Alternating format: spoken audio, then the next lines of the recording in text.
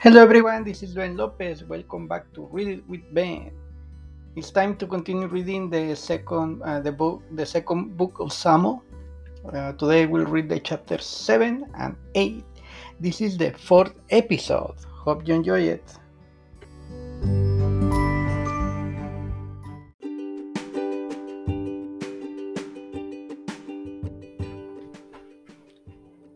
God's covenant with David.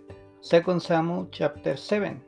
Now when the king lived in his house and the Lord had given him rest from all his surrounding enemies, the king said to Nathan the prophet, "See how I dwell in a house of cedar, but the ark of God dwells in a tent."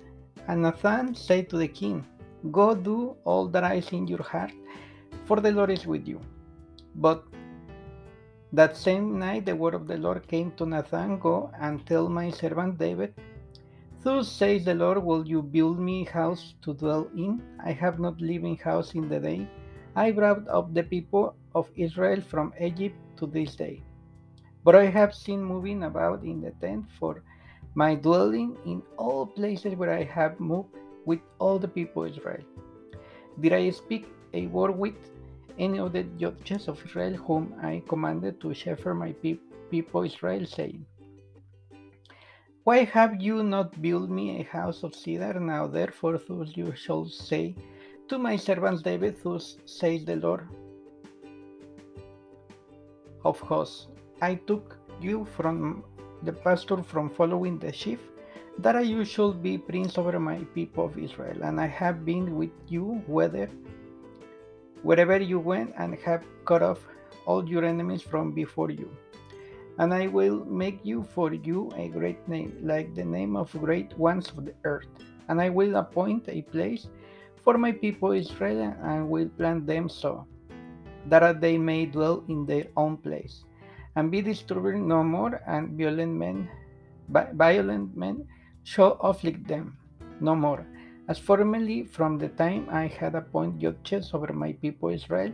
And I give you a rest from all my enemies. Moreover, the Lord declares you that the Lord will make you a house when your days are fulfilled and you lie down with your fathers. I will raise up your offspring after you, who shall come from your body, and I will establish his kingdom. He shall build a house for my name, and I will establish the throne of his kingdom forever. I will be to him a father, and he shall be to me a son when he commits iniquity. I will discipline him, not depart from him, as I took it from Saul, whom I put away from before me. And your house and your kingdom shall be made sure forever before me. Your throne shall be established forever.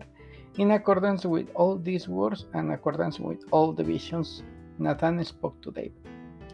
David's prayer of gratitude. Then King David went in and sat before the Lord and said, who I am, O Lord God, and what is my house that you have brought me thus far? And yet this is a small thing in your eyes, O Lord God. You have spoken also your servant's house for a great while to come. And this is instruction for making, O Lord God. And what more can David say to you?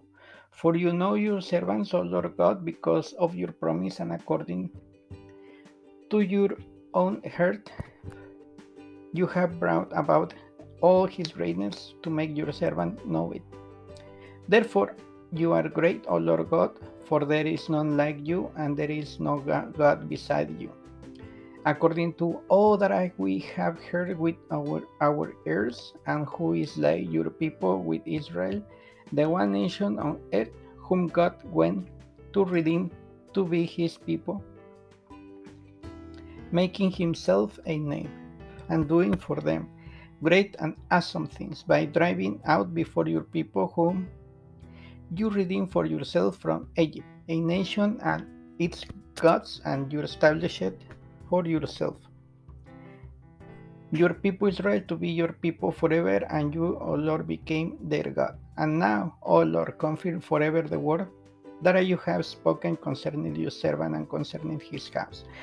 And do as you have spoken, and your name will be magnified forever, saying, The Lord of hosts is God over Israel, and the house of your servants will be established before you. For you, O Lord, the hosts of God Israel, have made this revelation to your servants, saying, I will build you a house. Therefore your servant has been encouraged to pray his prayer to you. And now, O Lord, you are God, and your words are true, and you have promised this God thing to your servants. Therefore may I bless you to bless the house of your servants, so that I may continue forever before you. For you, O Lord God, have spoken, and with your blessing shall the house of your servant be blessed forever. David's victory.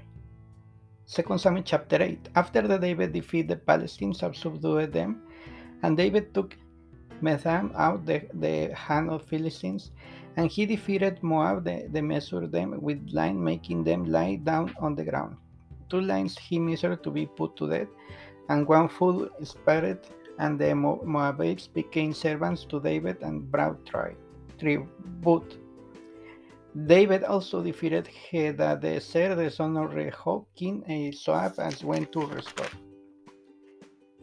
his power at the river Euphrates, and David took from him 1,700 horsemen and 20,000 foot soldiers, and David hamstrung all the carriers' horses, but left not 100 chariots.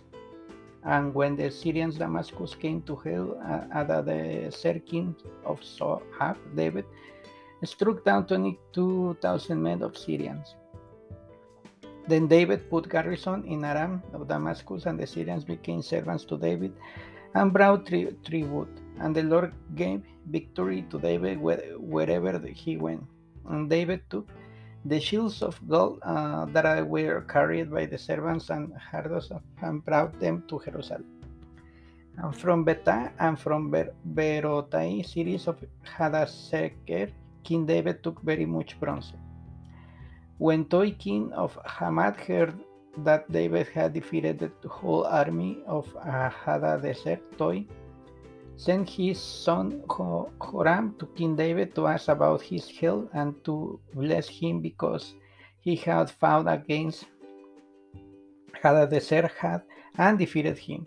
For Hadadezer had often been at war with Toi, and Joram bought with him articles of silver, of gold, and bronze. This also King David dedicated to the Lord, together with the silver and the gold that dedicated from all the nations he subdued from Edom, Moab, the Ammonites, the Philistines, Amalek, and from the spoil Hadadezer, the son of Rehob, king of Zobah. And David made a name for himself when he returned from striking down 18,000 Edomites in the valley of Salt. Then he put garrisons in Edom, through all Edom. He put garrisons because David's servants, and the Lord gave victory to David wherever he went. David's officials. So David resigned over all Israel, and David administered justice and equity to all his people. You have the sons of Zeulah was over the army, and Jehoshaphat, the son of Eliud, was recorded, and Zadok, the son of tribe de Amalek, the son of Abiathar, were priests, and Seirah was secretary, and Binat, the son of Jehoiada, was over the Crerites. The Philistines and David's sons were priests. Thank you so much for listening. This is the last sentence. See you tomorrow for the following 2 chapters. This is Ben. Bye.